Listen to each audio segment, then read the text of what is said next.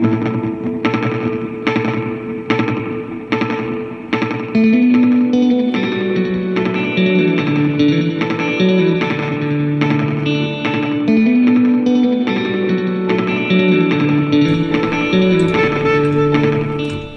to our social landscape. I'm J.R. Woodward. As a PhD student at Arizona State in the late 1990s, I developed an upper division elective sociology course on sport, a class that I brought with me to teaching positions at Montana State University and Flagler College in St. Augustine. I hadn't even realized that you could study sport in sociology until I came across the work of Jay Coakley.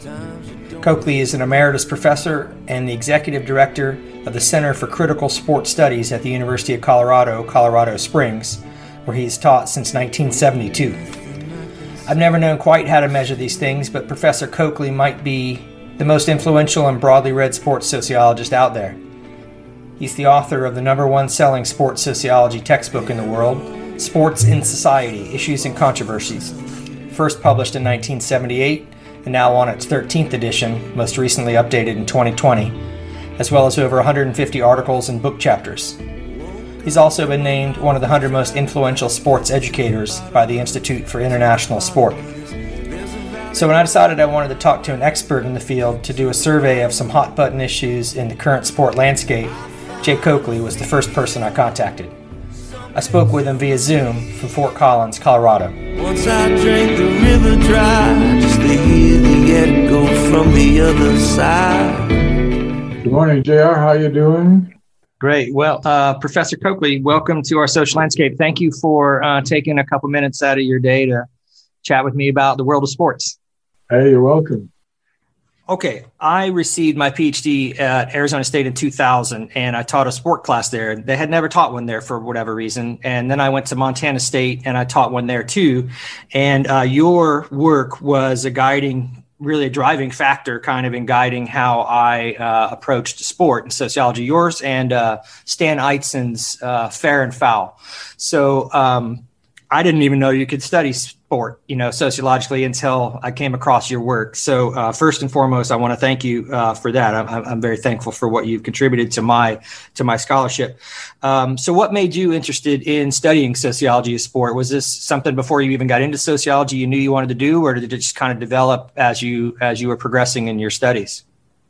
Well, I'm quite a bit older than you. So when I majored in sociology, it was 1963, and I was on a basketball scholarship, and I was intending to go into pre-med, but the practices were in the afternoon. It was a small liberal arts college, even though we played the equivalent of a D1 schedule, and our practices were in the afternoon along with the labs. So the coach immediately told me when I got on campus that I would have to switch my major. So I got into sociology, which really interested me, but I didn't think about sport at that particular time. I went through my whole undergrad not thinking about sport from a sociological perspective. When I went to the University of Notre Dame, some bells rang for me as I looked at what was going on the campus. And by the time I was choosing a dissertation, I had read Harry Edwards' book, the Black Athlete, and Jack Scott's book, The Athletic Revolution and Athletics for Athletes. And I got interested in the sociology of sport. My advisor, when I asked him if I could do a dissertation on sport at the Notre Dame campus, laughed at me and said that he wanted me to do something serious, and that if I insisted on being frivolous, I would get nowhere in sociology. So, wow. So I waited until I got my first job, and then started to read more, and found out there were actually sociologists, mainstream sociologists, in addition to Harry Edwards, who were doing some work. And so I became interested, started teaching when I went to the University of Colorado. I taught a regular course, been doing it for almost 50 years now. But it was my background in sport that kind of kicked me into gear when it came to being interested in it. I had four sisters who never had a chance to play on an interscholastic sport team. I grew up in Chicago, went to school in the middle of the city to a high school that didn't have sports. We formed a team and played in city leagues and the CYO and the BBYO. And wow. And I met a lot of people who came from backgrounds different from mine. I worked out at the DePaul Settlement House on the north side of Chicago with a lot of African-American athletes who I got to know and who I found out were struggling with issues related to their own future economic success and upward mobility. And so I had that kind of background. So I was kind of in tune to some of the things going on in sport, and combined with my knowledge in sociology, that's where I started taking off. And then one more kind of a broad question before I get more specific, but what do you think, what are the insights gained from using sociology to study sport? Well, I see sport as a window into a segment of the rest of society. And so you can learn about what's going on in society by studying sports, and sports themselves need to be studied. I mean, we've studied every other major institutional sphere in sociology and asked critical questions about law, about family, education, politics, economics, and so on. So doing that with sport is providing a new segment of knowledge in sociology, even though mainstream sociology has not picked up on sport or leisure, by the way, as a major focus in their areas of emphasis. Yeah, I wonder why not. It's such a huge industry. I mean, if you add it all up together, it makes a big impact on society. Yeah, I think it's a Cartesian kind of a thing where, the focus has been on the mind, not on the body in so much of higher education, and sociology is not an exception there. So sociology has in the past, although they're starting to change, certainly, shied away from body issues, the physical aspects of human life, rather than the cultural, the normative, and other kinds of behaviors that are outside the realm of sport. Thank you.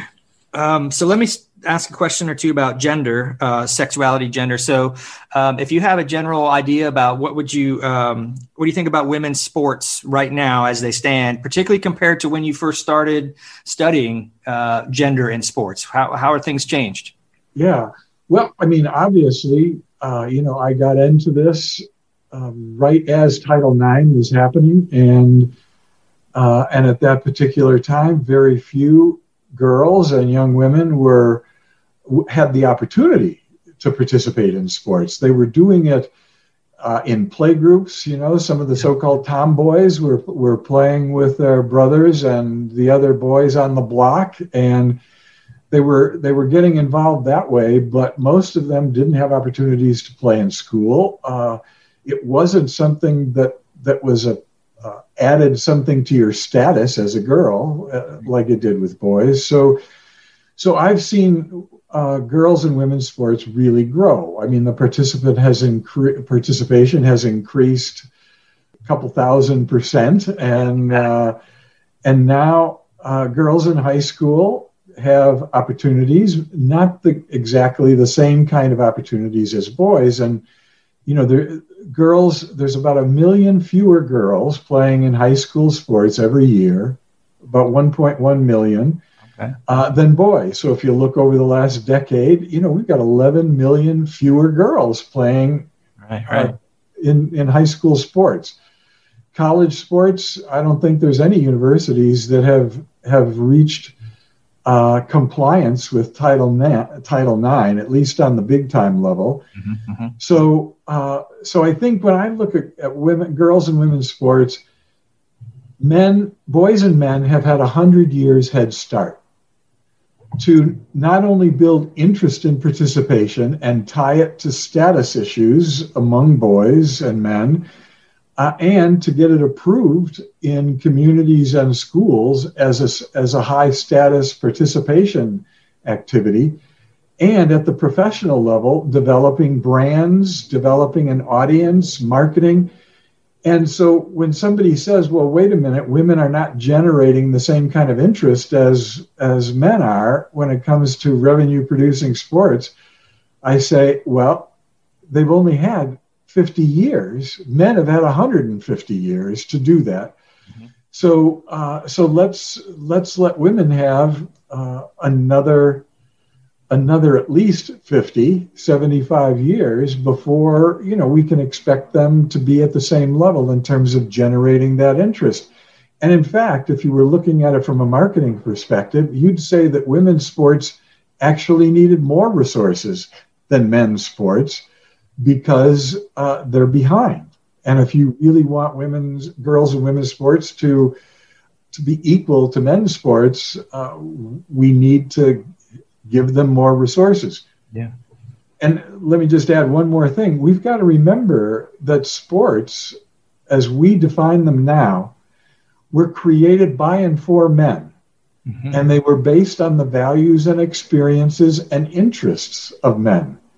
And then we passed Title IX, and when some of the girls and young women didn't come rushing to sports in maybe in the proportions that we wanted them to, it was because they were being asked to participate in boys' activities. Right. And if the situation had been reversed, where sports had been created by and for girls and women, men would have been hesitant. Mm-hmm. So, we've got these major blocks here that we've got to get by. And women have not had a chance to have their values and experiences incorporated into the culture of sport in ways that would lead to not just equity, but equality. Mm-hmm. Right. And the only way that's going to happen is if women are in positions of power and can move the cultural needle more towards the values and experiences of females. Mm-hmm. And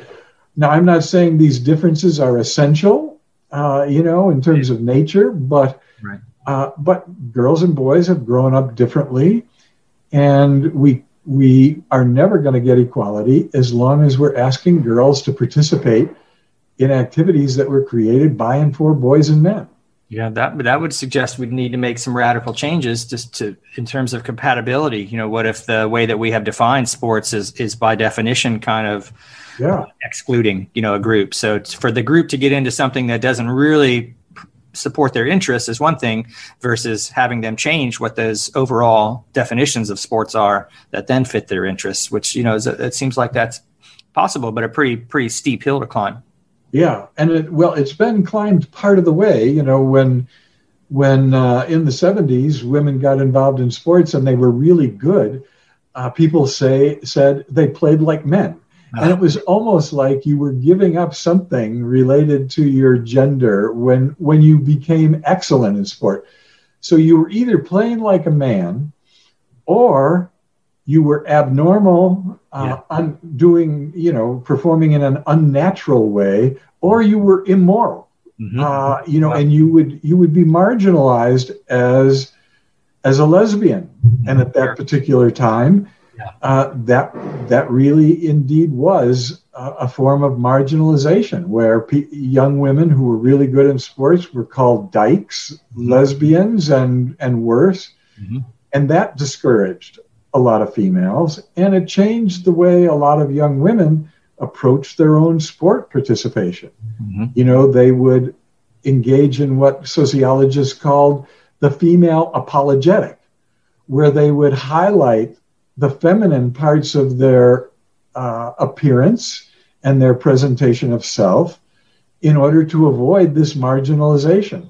Right. And, one of the more current comments related to that is no bow, lesbo. Oh. So if you don't wear a bow in your hair, right. Show me girls who are playing with short hair, no bows, and no other aspects of the female apologetic. Mm-hmm. And, I'd be surprised if you could come up with a lot of them. Right. Yeah, it happens now. Yeah, you'll see it in WNBA, and they're still trying to express, the fact that they're having a child, or they're, this kind of holding on to whatever society is calling femininity as a way to balance out that attack really on their sexuality and whatnot, which is, it doesn't seem to have anything to do with athletics at all. But, you're right. In the popular discourse, I think it does. And that's kind of a segue when we were talking about the resources. What do you make of the U.S. women's soccer lawsuit? Have you been following that? For the discrimination lawsuit. Sure. So at this point, just for people who might not know, so they the women's soccer team sued the federation for equal pay and some other issues. A federal judge threw out the equal pay, saying they're actually doing fine and maybe even better than men, but he allowed them to still go forward on some of the peripheral claims, travel, hotels, things like that. They have then settled now with the federation, and that allows them to now appeal the original decision that threw out, as a summary judgment, just really got rid of it, threw out their claim that they're being discriminated against in terms of pay. So we're sitting at this point right now, it's under appeal. So what do you make of that? Is that going to be successful? Do you think they have a chance there? Legally, I think that they've got little chance. But we're talking about commercial sport in that particular case, and revenues are king in commercial sports. So, however, the U.S. women's soccer team has been the best women's soccer team in the world, and they have generated television ratings during the last two World Cups for women, even though FIFA only relatively recently allowed them to use the term World Cup, similar to the NCAA and March Madness, where FIFA refused to allow them to brand themselves with the standard symbols of global soccer. And so on the one hand, we've got women who are generating some revenues or ratings that are equal to those of men. And that's something in their favor, but they're not generating on a day-to-day basis the same kind of revenues that men's soccer have generated. So they're going to have a hard time there. But if I was FIFA or USA Soccer, I'd be saying, hey, wait a minute. Our women need more resources than our men are getting because the men have had a big head start.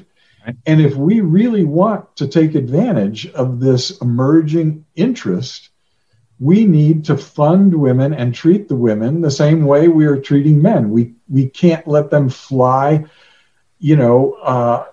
under different conditions than men do to the games. We can't let them play on surfaces that the men wouldn't play on. We can't give them other perks. We can't withhold other perks that the men are getting. That just is not a good approach to investing in what could be a commercially valuable activity. Yeah, forget the equity part for a minute in terms of, morals or status. Like, it's just not a good economic plan to take, Right. Yeah, if you're going to start a new business, what are you going to do? You're going to have to front load it with investment. And they haven't done that with women's sports. Right. And that's been one of the things that have held women back. And it's one of the things that the women's soccer players are complaining about. You haven't invested in us. I mean, we've showed you that we can do this, that we can turn things really around in terms of revenues if you would only start investing in us like any other business would do when you're a startup. Right. Yeah. And their success has kind of kind of accidentally hurt them, too, because it looked like they were making a lot more money than the men's team, because the men's team has sucked for the last couple of years and didn't even make the World Cup. So like in that small little window of the lawsuit, the judge is like, man, you guys are doing great. The men are out of luck. It's like they're being penalized for their success in that way, but when you take the bigger picture, then it's clearly disproportionate. Right. And that's a global phenomenon, not just a U.S. phenomenon. And it also applies to the NCAA. And any of the people listening who saw the photos of the Final Four and the workout room that the men had, and the workout room with 10 dumbbells and yoga mats for the women. Dumbbells stacked up against the wall. That was just symbolic of what the NCAA's approach to women's sports over the past 50 years. I know. Have they not learned, like, that just even if you don't mean it, dress it better than that? Make it. Or at least fake it. At least fake it. You got to give more effort than that. Right. All right, so here's a tough one. What about the issue of intersex athletes? So probably the most famous is Caster Semenya, probably the South African runner. And she, for people who haven't followed this, intersex cisgender woman, signed female at birth, naturally elevated testosterone levels. And she's a dominant runner. She won a couple world championships and Olympic gold medals. And in 2019, World Athletics is what it is now. It used to be the IAAF. Said that for her to participate, anybody to participate in the 400, 800, or 1500 meter events need to lower their testosterone levels. She and a couple other women have refused to alter their body and are challenging this. And currently it's under appeal at the European Court of Human Rights. Probably will not be settled by the time Tokyo rolls around in the next couple months. But this one, for me, I'm working through how I understand this. This one is really interesting because I believe sex and gender are socially constructed, even the biology more than we thought it was 50 years ago. But then also sports are socially constructed. And so we have this just big milieu of trying to figure out, what does it mean to be a man? What's it mean to be a woman? What's it mean to be an athlete? What are your thoughts? Yeah, well, I mean, the people in sport are insisting that there's an either or approach to sex and gender, and that you're either male or female, and anything outside of those two boxes is out of bounds when it comes to sport. And however, we're talking about some interesting cultural things here. The women who have been banned from participating in international sport are generally coming from the Southern Hemisphere. They're generally women of color, and they're being raised in societies where they're born, they've been identified as female, and they grew up as female. They trained with girls and with young women as they were growing up. They've had no questions asked as they were participating on the women's teams. It's only when they got into this international sphere where people have had a different approach to femininity, what it looks like, and what it should be like. And so people were objecting to these women from the Southern Hemisphere, women of color, who looked more masculine, in quotes, than they thought was appropriate. And by the way, this has been a long-term issue in sport. Who counts as a female in international sport? And back in the 60s, when there was a doubt, they actually had physicians and others checking the genitals. Yeah, amazing. Of the females. And then when that was defined as being crossing a line in terms of privacy, then they used the bar body test, where they scraped cells from the inside of your cheek and used chromosomes as the measure of whether you were a male or female. But chromosomes are a little bit tricky here. They are. When it comes to dividing all human beings into two different categories. So when there were questions about that, then they started wondering what criterion can we use to separate men from women, and they use testosterone. And the reason that you said the 400 and 800 meters and one or two other events is because those are the events that it appears with research that the amount of testosterone has an influence on your performance. Okay. And so they're banning Caster Semenya, who was an 800-meter runner. And by the way, even though she set some records, there were cisgender cis females who had run faster than her, and she wasn't really, in terms of overall records, the best 800-meter runner in history. Oh no! And see, then what happened was that people said that if we allow these women who have higher amounts of testosterone to participate, they will destroy competition in women's sports. But then I look at Michael Phelps and some of the other male runners in the Olympics who have set records and won a really disproportionate number of medals because of anatomical characteristics that are unique. Very unique. And nobody is saying that and I'm just spacing the name of the 100-meter runner right now. Bolt from Jamaica? Yeah, Bolt. Yeah, when he was running and nobody could compete with him, and when nobody could compete with Michael Phelps, nobody in men's sports said they're going to ruin competition and discourage young boys from getting into these sports, because these people had unique physiological characteristics.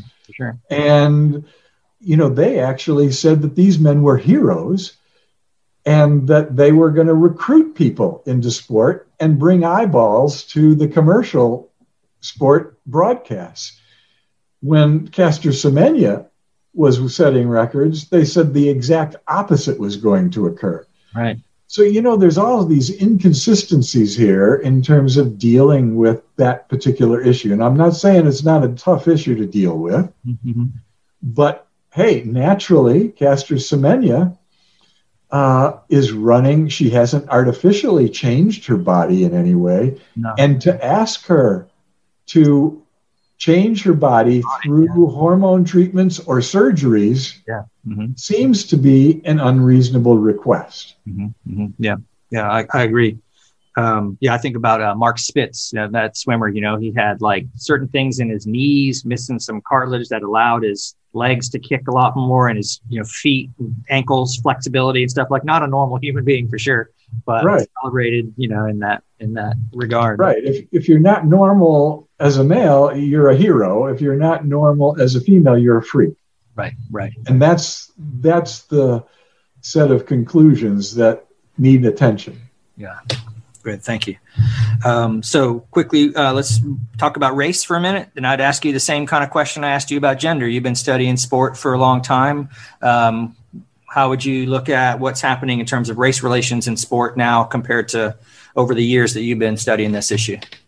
Yeah, I think it's similar to gender. I mean, obviously, there's been progress with respect to gender.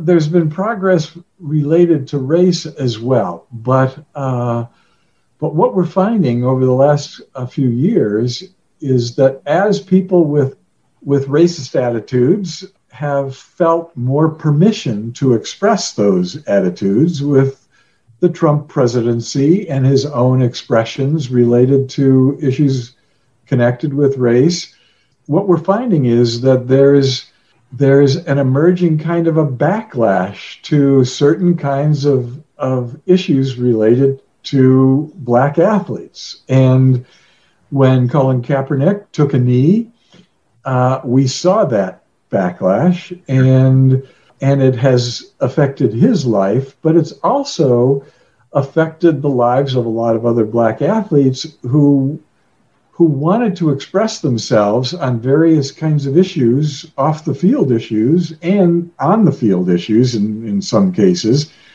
but kept their mouths closed until Black Lives Matter.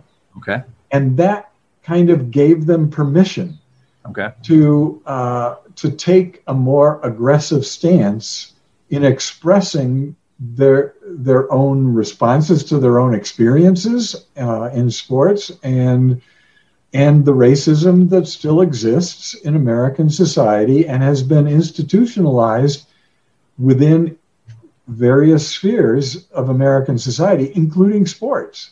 And all you have to do is look at the number of coaches and people in power positions in sports, and they're white males. Mm-hmm. And in certain sports, blacks have been, for a number of reasons, excluded, segregated, more than being purposely excluded. So, you look at college teams, and the vast majority of college teams are all whites. And blacks are focused in basketball, football, volleyball, track and field, men's and women's basketball. And that accounts for about 85% of black athletes in college sports. You look at all the other sports and you find maybe a black person or a person of color here or there, but you find a lot of all white teams. Oh, for sure. Yeah. Total number of sports that the NCAA recognizes, when you throw in crew and swimming and water polo and tennis and golf and field hockey and on, right. It looks a lot different. Yeah. Lacrosse. Yeah. Right. It goes. Different. Yeah. So gymnastics and so on. So yeah, so because of housing segregation, because of the funding shortages in inner city, schools that have predominantly black student populations, they have limited number of sports that they can participate in, and they're focusing in on the ones that a lot of black families feel offer mobility opportunities. Mm-hmm. Yeah, which is, not the case statistically, when you can look at how many people really make it, right, and how many people expect to make it. With the Black Lives Matter, what's your thoughts about the role of athletes in terms of social issues like this? This is an old kind of debate too. Do you think they're using the platform in productive ways or wisely, or are you of the thought that they should kind of focus on athletics and not pay attention as much to social issues? Well, there have always been black athletes who have paid attention to social issues. Only a few have spoken out in ways that have gotten national attention. And, you can go all the way back to the early 1900s with Jack Johnson and others who were making statements about race and social issues in connection with the platform that they had related to sports. Now, many of them were marginalized in various ways, and it's just over the past few years here that a number of black athletes have come out to the point where it's hard to isolate any one of them and marginalize them. So now black athletes feel that they have not just permission, but they have a platform that they can use and use it effectively. And I think that one of the things that I'm waiting to see is, are there going to be organizations formed around these interests where the organizations make statements rather than individual black athletes? When an individual athlete makes a statement, it's easy to separate them and ask them questions that put them on the spot. Mm-hmm. But when you're represented by an organization that makes a statement, that's a little bit different. Right. Then, you have a spokesperson for that organization, and you're not focusing on one individual and isolating them. Mm-hmm. You're actually getting responses to questions without that kind of marginalization. So I think that that's one of the steps that needs to be taken in the future for there to be real resonance, and not just resonance, but systemic changes related to the activism of athletes. Yeah, you kind of beat me to the punch there, because my last question about race is going to be, why do you think it has changed? You know, I know there's always been people that spoke out, but not, I think of like Craig Hodges giving Michael Jordan a bunch of shit back in the day for not doing enough, you know, in the community. There's always been a couple people here and there, but why do you think what happened? Was it the Kaepernick thing? You think that kind of really tipped it over where now more people feel comfortable with it? Well, I think that the Kaepernick thing certainly was a major precipitating factor. One of the things that really surprised, well, it didn't surprise me, but it surprised a lot of people, was that when the athletes started talking out, some of the coaches had team meetings. And basically, the black athletes on those teams were able to talk openly about their own experiences. And the white athletes and the coaches were surprised at what they were hearing. Yeah. And, you know, we're talking about coaches who've been coaching black athletes for 30 years, and they're coming out of these team meetings saying, I never knew that. I never knew that. Oh, man, this is really terrible. You know, this is significant. We've got to really pay attention to this. White teammates had never had conversations with their black teammates about what was going on in their lives and sharing that information. And here we have all these myths about sport, bringing people together, you know, creating inclusiveness, you know, creating social cohesion and all of this stuff. And we have had blacks and whites in locker rooms for the past, you know, 50 years. And whites haven't had the foggiest idea of what's been going on with their black teammates and the blacks that they're coaching. Mm-hmm. Now, I don't want to say that with every white. But, sure, you know, it was characteristic enough where, you know, it was really surprising to people that there wasn't this kind of communication going on. Mm-hmm. And that shows how difficult it is to deal with race straight up. Yeah, for sure. In terms of people's experiences. You know, blacks have hesitated to say this has been my experience because they're going to be labeled as complainers, you know, and then get marginalized that way. Mm-hmm. So the same with women, by the way. If women talk about sexism, they're going to get marginalized and say, you know, they don't fit within our organization. We got to be careful, and we've got to vet women, and to the extent that they're like men, we'll let them in. But if they're not, or if they complain, then you know, they're going to be marginalized. Yeah. So, you know, the same thing has happened with respect to race as well. Thank you. Last thing I wanted to talk about was quickly about the NCAA, what's happening with the NCAA. So a couple years ago, not too long ago, California passed a law allowing college athletes to sign endorsement deals. A couple other states kind of got involved in that. It's kind of higgledy-piggledy. The federal government talking about it here. NCAA wants a more uniform standard. So all these things going on. But one case that will have an impact on that, I'm guessing, is the Alston versus NCAA, which was argued in front of the Supreme Court. Ironically, during March Madness, they had oral arguments. Right. And this is an antitrust case.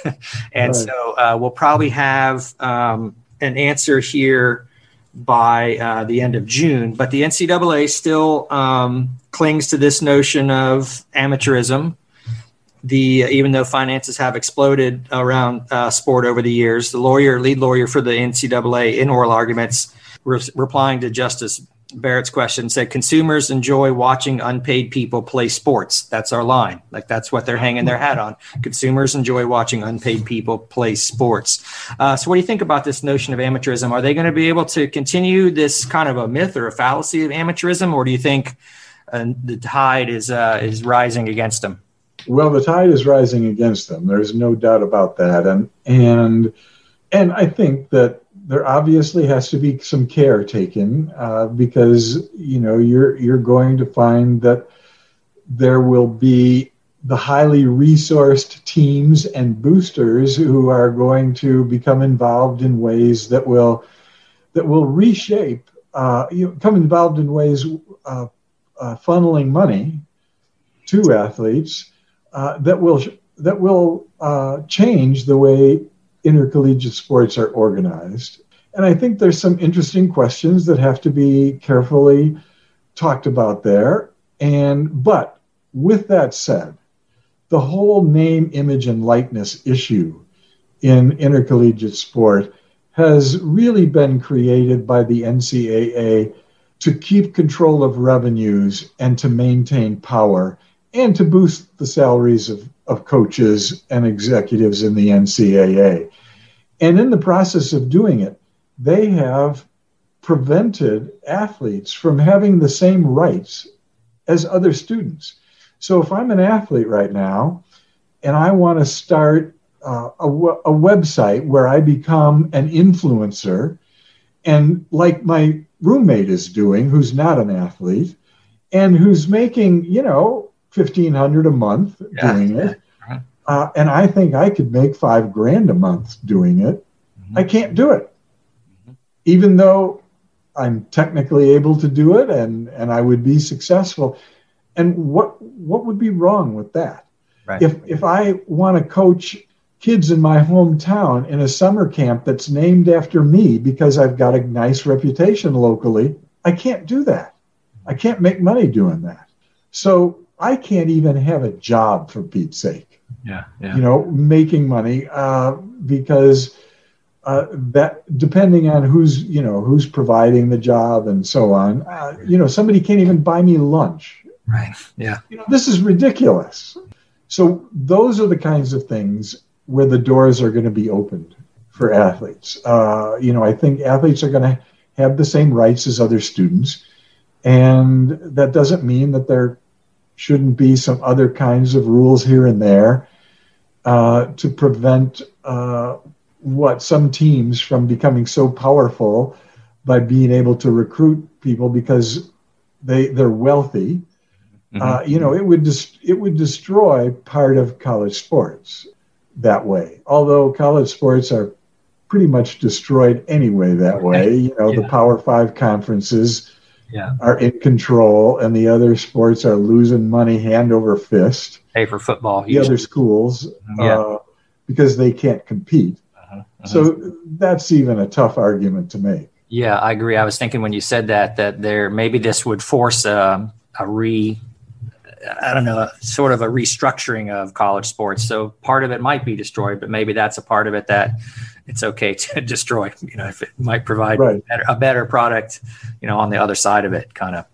Right. And by the way, we've lost sight of the educational aspects of sport participation in this whole process of commercialization and forcing people into this amateur mold, when in fact it's limiting their educational experiences. There's no reason why an athlete shouldn't be able to take advantage of their name recognition and give speeches and develop their oratorial skills and meet people, create networks. This is what college should be all about.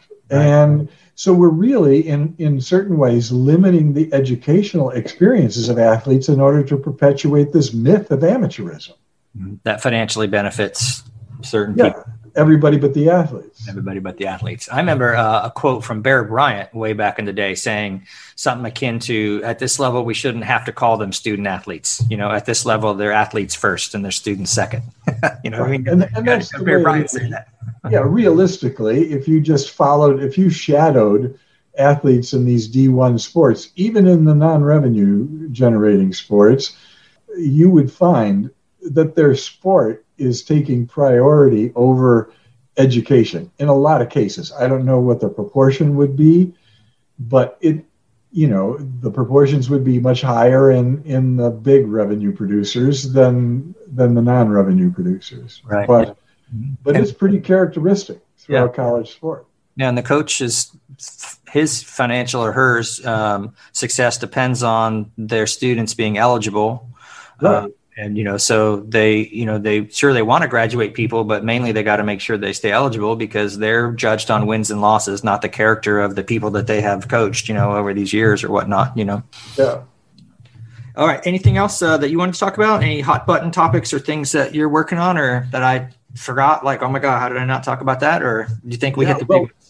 The big one in the paper lately and the news lately is trans female athletes. Okay. And Just today, the big news in USA Today was that Texas just failed to pass through a committee a ban on trans females participating in high school sports, club sports, intramural sports on girls' teams. And now these bans have been passed in 6 states already.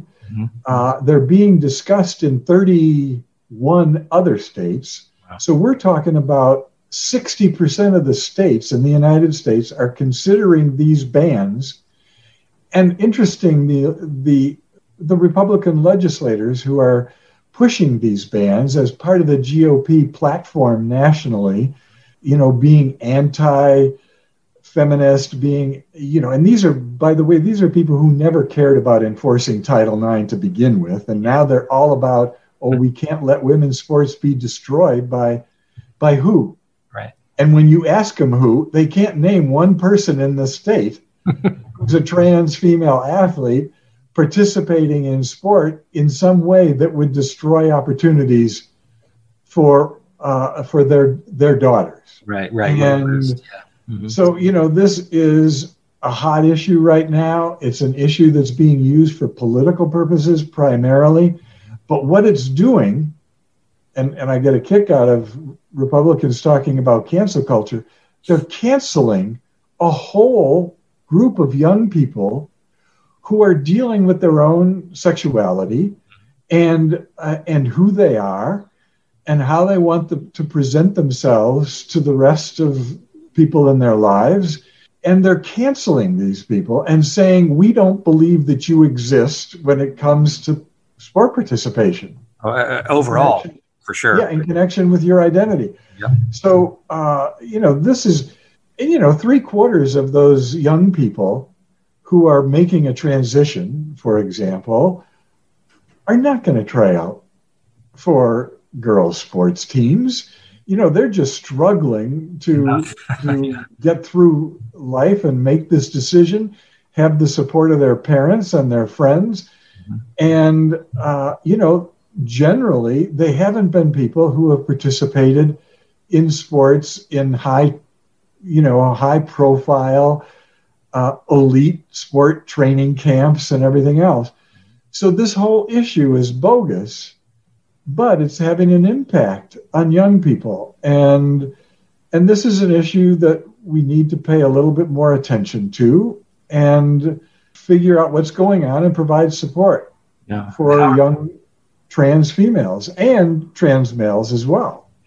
So, this is an issue that we need to pay attention to right now and start focusing on education and how gender is something that is more fluid biologically and socially than most people think. Yep. And that we need to deal with that issue. You might have already answered this. My last question was, if we made this an annual conversation, once a year, you and I are going to get together and talk about what's happening in sport, what would we be talking about this time next year? And I assume some of the things we talked about today would still be salient, but are there any others? Like, what else is on the horizon? And so you've answered that one. The trans issue is not going anywhere anytime soon. Anything else you think might be coming up this next year that's going to get some press or some talking? I think that as esports become involved, become more accepted in high schools, there's esport teams in high schools and colleges, there's scholarships being given to esports.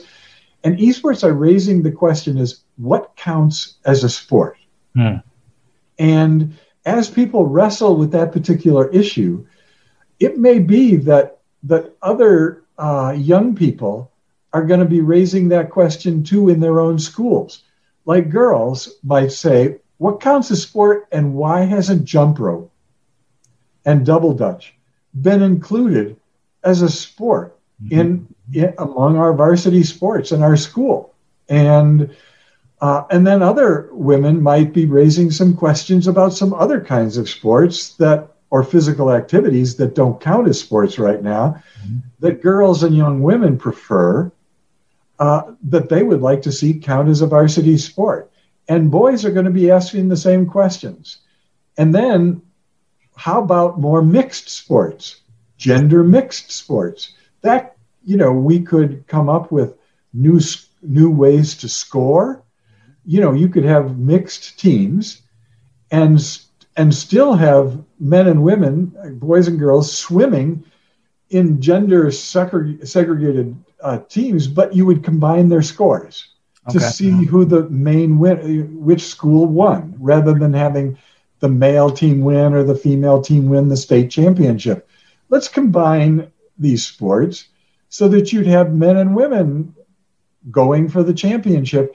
And that way, the boys in high school would be supporting their female peers in sports, because they know that the state championship depends on them, both sides, supporting their female peers. And so that would be one thing, scoring. We need more mixed sports, like mixed doubles and tennis. Yeah, that's what I was thinking. In BMX racing, in skateboarding, in other kinds of sports that we should be including in our high school and college sport programs. We're stuck with a model that's 100 years old.